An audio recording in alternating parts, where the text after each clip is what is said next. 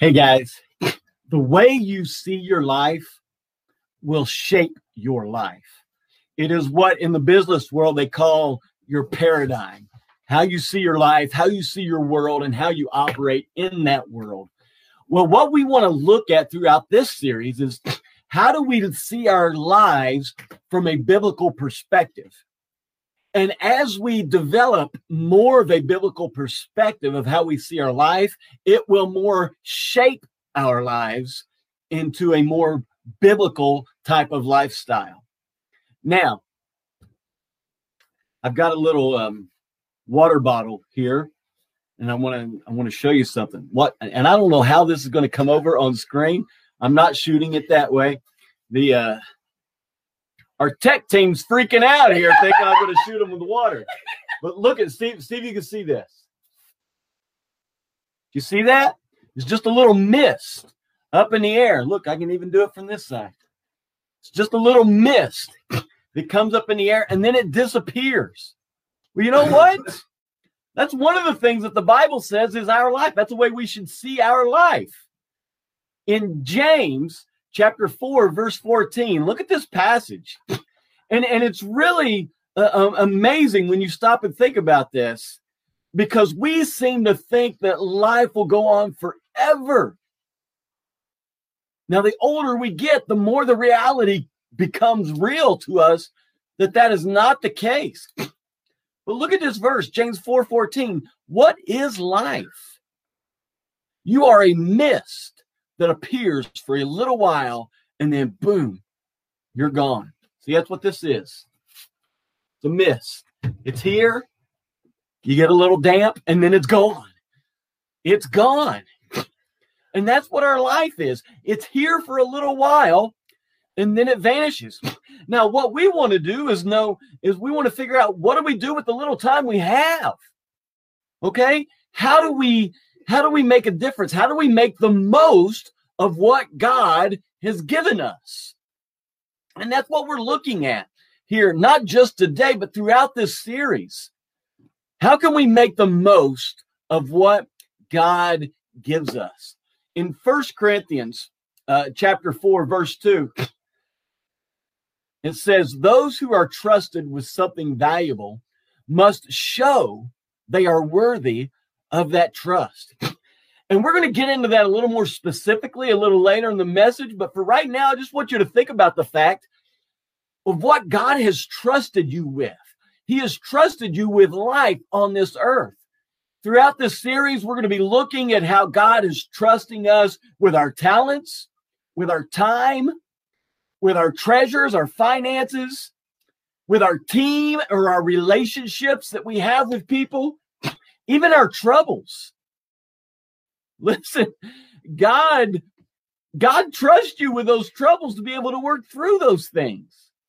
And you may be like Mother Teresa, who once said, I know that God will not allow me to have anything more than I can bear, but sometimes I just wish he didn't trust me so much. Have you ever felt that way? But God has entrusted us with much value.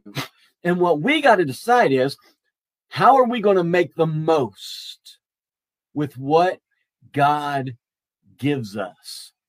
Now, several years ago, I heard Rick Warren refer to 3 life metaphors. I've heard it from other people since then, but I heard it originally from Rick Warren. And we're just going to go through those, okay? And first and foremost, one of the life metaphors that he uses is that life is a test. Life is a test. This is not the end. We're just preparing for eternity.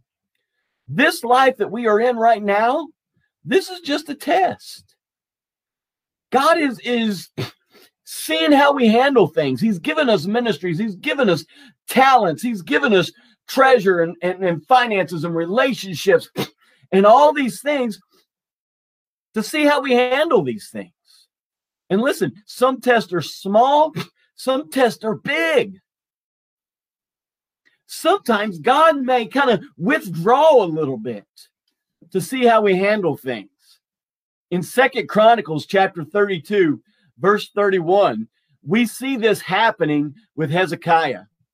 It said that God withdrew from Hezekiah in order to test him and to see what was really in his heart.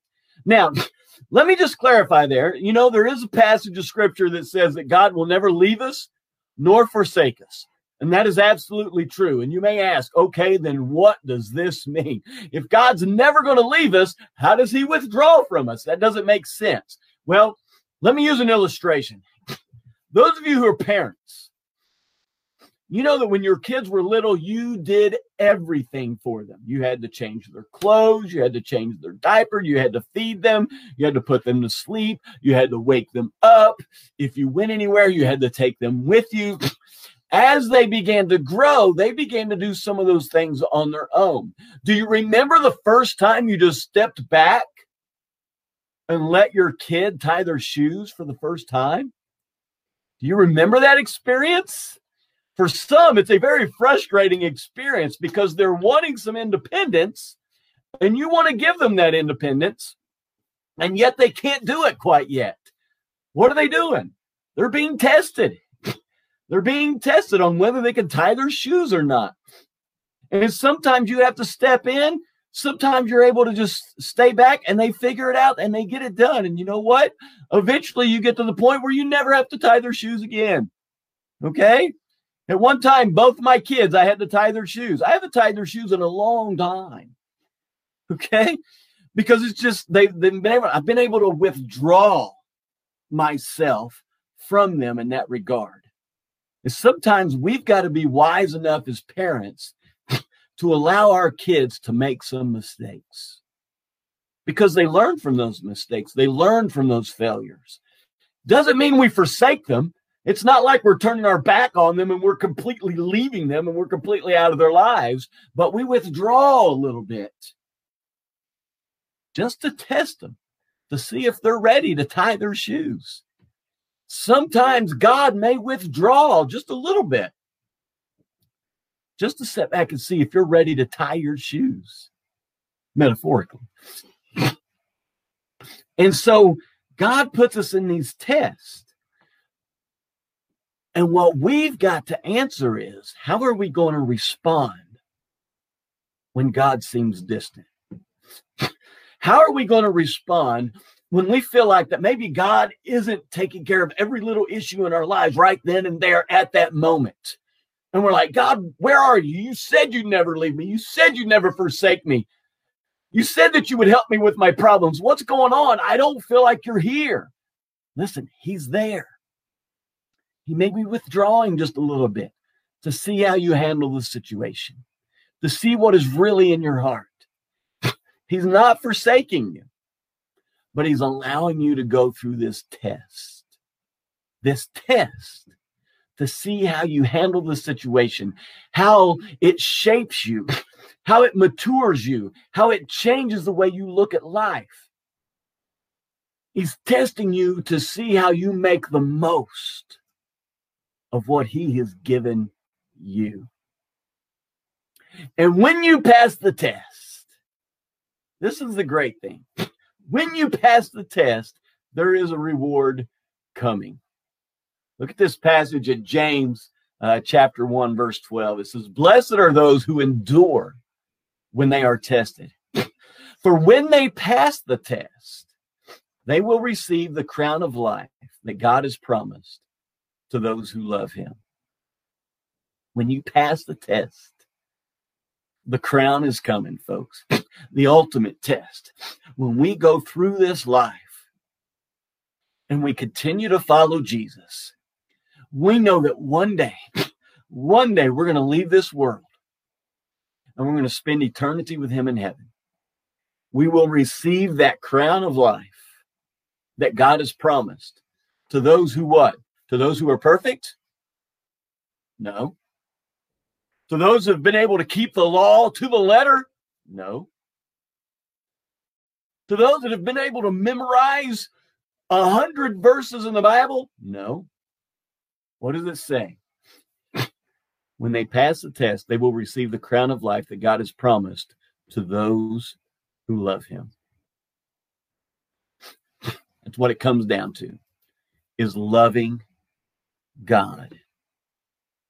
When you go through the test, how is that going to affect the way you love God? Is it going to cause you to withdraw your love from God and say, God, I'm not sure you're there. I'm not sure you're for me. I'm not sure you love me. Or is it going to cause you? Is it going to cause you to love him more and draw you closer to him? And say, God, I need you. I need you. How are you going to pass the test? And when we do, when we pass that test, we will receive the crown of life, which God has promised to those who love him. I don't like the test. Most of the time, I don't like the trials and the troubles that I go through. But you know what? I love the way that God works in my life as a result of the test. I don't always like the test, but I like the results. When I keep my perspective correct and I continue to lean on him even when he withdraws some, and my love for him grows, man, it was worth it. It was worth the test when I get the results. And especially when I receive that ultimate result of spending eternity with him in heaven, when I no longer have to deal with these tests, with these troubles, with these trials, with these hardships, with this pain. I will be able to look back and say, wow, I passed the test and it was worth the while. Life is a test. The second metaphor is that life is a trust. Life on earth is a trust. We already looked at this passage, but we're going to look at it again in 1 Corinthians chapter 4, verse 2. And it says, those who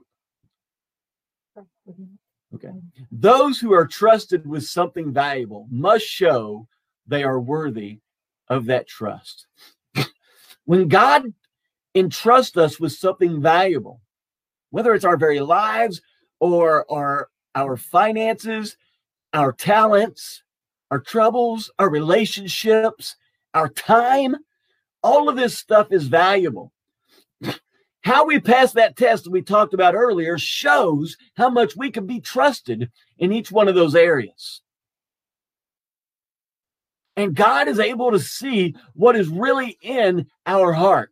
If you remember a few weeks ago, we talked about the parable of the talents, where Jesus told this story about the master who gave a certain amount of talents to his servants. The one he gave 5, the other one he gave 2, and the one he gave 1.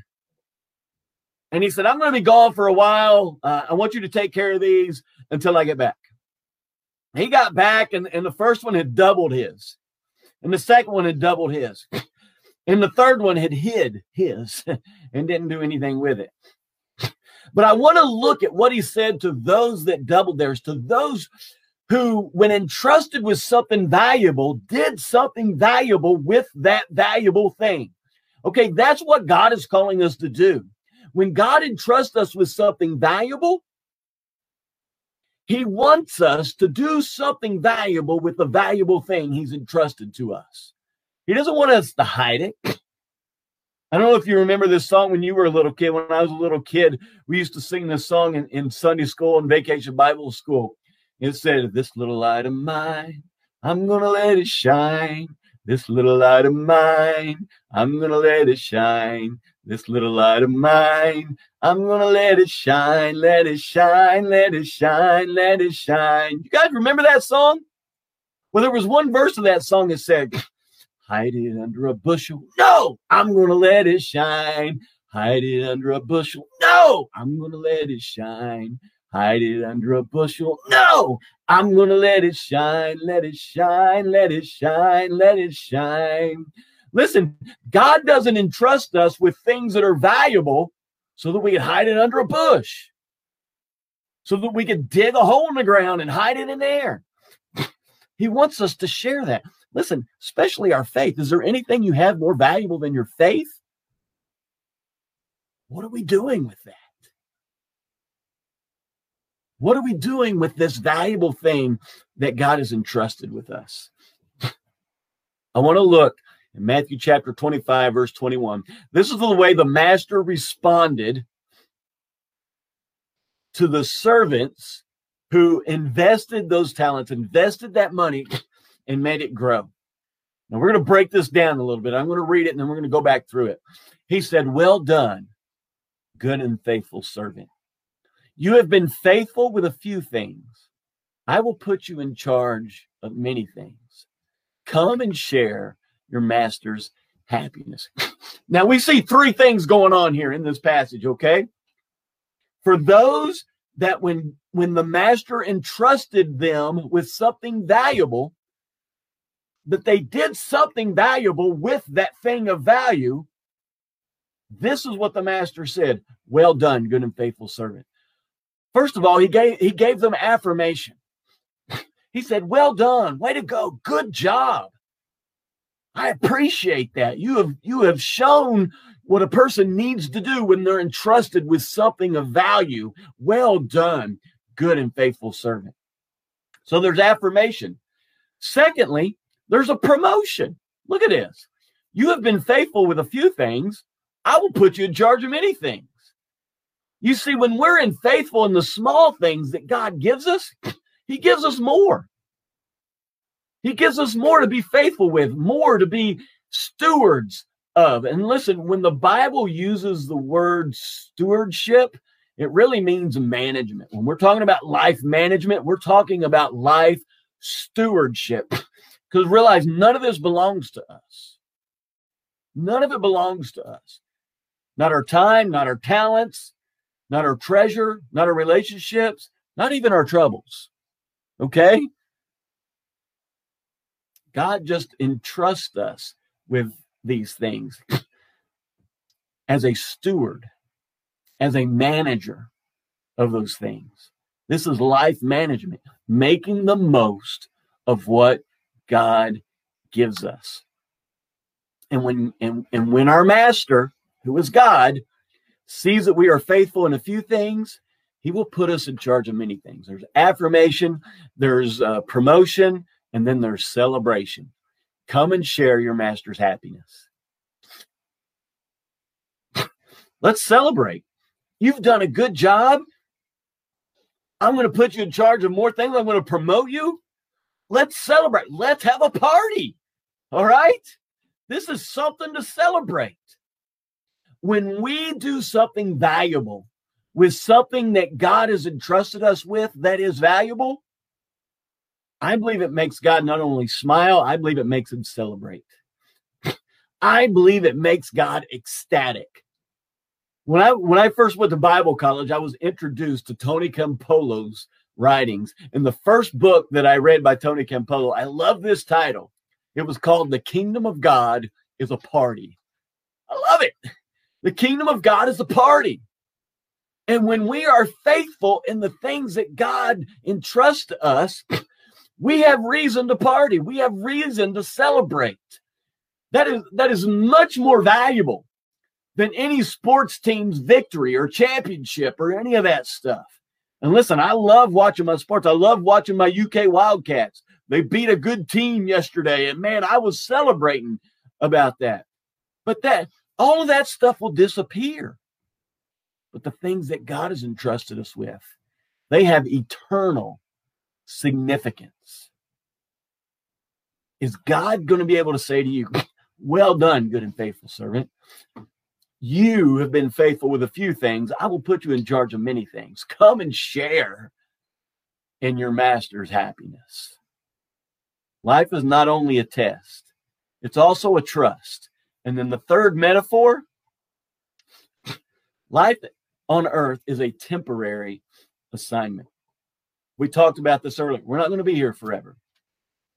We're here for a short while and we're gone. Remember what we said in James? It's but a mist. It's here for a while. We enjoy this life and then we're gone. Okay. Everything that we've done is hopefully we leave a legacy we can pass down to others. Hopefully we leave an eternal legacy that we'll be able to celebrate when we get to heaven. And we can say, hey, I know why you're here. And they're going to say, yes, I am here because you were faithful with the gospel. You shared your faith with me, or I heard you online, or I came to your church, or I was at church camp one year when you were working church camps. And man, I just decided to give my life to Jesus. Those things are eternal. Okay? It's not just about this earth, not just about this life. This life on earth is a temporary assignment. Our life is but a mist. Look how this passage in the book of Psalms reinforces this. Psalm 39 verse 4 says, Lord, help me to realize how brief my time on earth will be. Help me to know that I am here for but a moment. I'm only here for a moment. Make the most of what God has given you in this moment. We're not promised tomorrow. We don't know when. Okay? I may live another 51 years. That's my goal. I'm going to live to be 100, and then I'm going to eat donuts and ice cream until I kill over. Okay? You're invited to my party. If you're still hanging around at that point, you're invited to my party. Bring your own donuts. All right?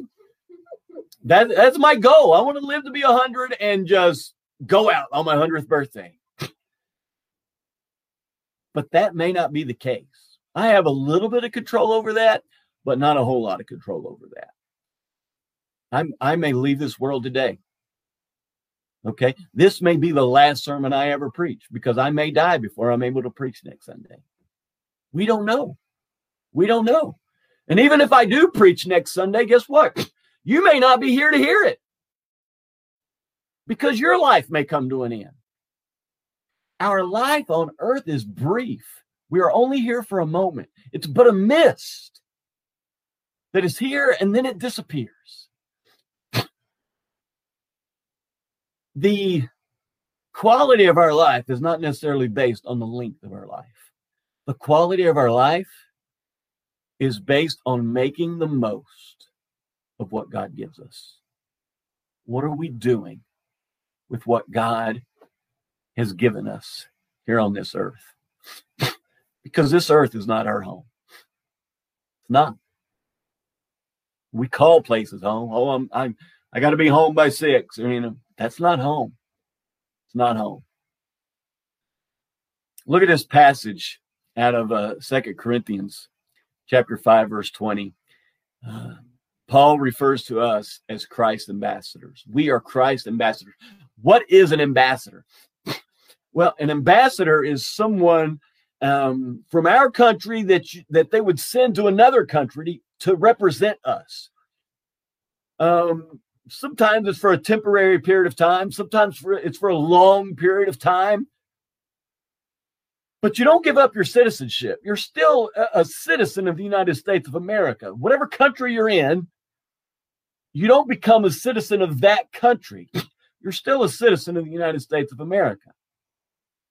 Or whatever country you're from, wherever you go, you're still a citizen of your home country. You're just an ambassador to this other country, being a representative of some kind. And typically, this has some political connections with it, being a representative in another country. What would happen if an ambassador went to another country and after a period of time they thought, I think I'd rather be a citizen of this country. I don't want to be a citizen of the U.S. anymore. I'm going to be a citizen of this country. What would our country consider that? It'd be a traitor. You're forsaking your home for something else. You were supposed to represent us. You were supposed to be a representation of who we are in that country. And now you've dropped that responsibility. Now, think of that in light of this verse. We are Christ's ambassadors. Our citizenship is in heaven. Our home is in heaven. That's the kingdom that we belong to. Not here. And yet, oftentimes, I believe we are tempted, and I'm as tempted as anybody, to treat this like home. Treat this like home. We want to be careful that we do not trade in our citizenship in heaven in order to be a citizen in this foreign land of which we are ambassadors. Our citizenship is in heaven. The end of life is not the end. The end of life is not the end. In some regards, you could even say it's the beginning. This world is not our home. There's an old hymn called "This World Is Not My Home." I don't know if you've ever heard it. I know last week I had the guitar and I was leading with worship. Allie, thank you for being back this week. I hope you had a great week off. We need those. I need those. Joe needs those. You need those. We all need those from time to time. But it sure does help me appreciate even more what you do. But there's this song called "This World Is Not My Home." And I just want to sing a part of it for you. And I want you to listen to the words of this song. It goes like this. This world is not my home. I'm just a passing through. My treasures are all laid up somewhere beyond the blue. The angels, they beckon me from heaven's open door. And I can't feel at home in this world anymore. Oh Lord, you know I have no friend like you. If heaven's not my home, then Lord, what will I do? Oh, the angels, they beckon me from heaven's open door. And I can't feel at home in this world anymore.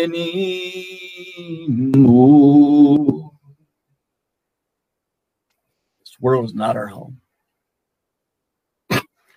If you feel uncomfortable in this world, it's probably a good thing, because this world is not our home.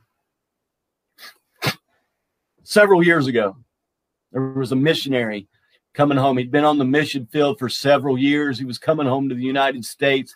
He had just so happened to be on the same ship that was bringing him home as the President of the United States. And when they got to the U.S., there was this big party for the President of the United States. There was a band, and there were all these cheers and everything. And this missionary came off the boat, and nobody even noticed. And he got to feeling sorry for himself, to the point that he began to complain to God. He said, God, I've served you on the mission field.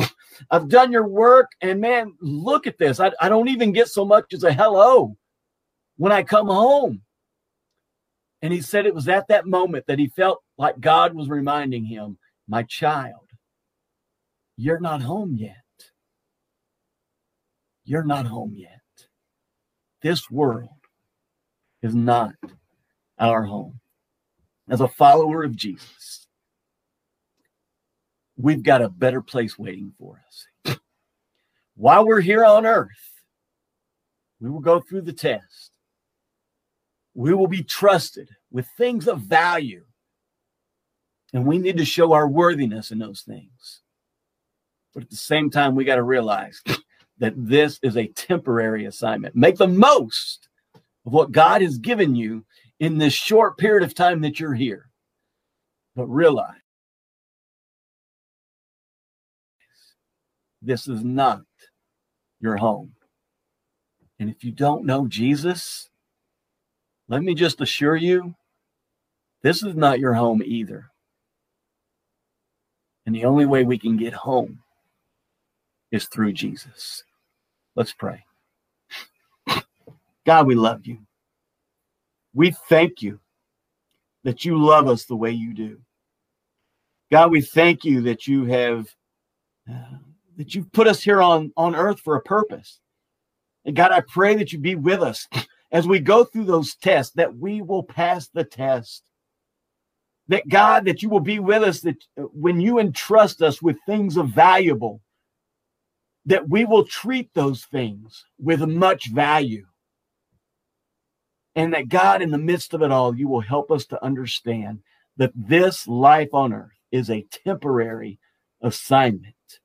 We're just getting prepared for spending eternity with you in the kingdom of heaven. And I'm looking forward to that day, not only for me, but for every one of my brothers and sisters in Jesus. It's in his precious name that we pray. Amen.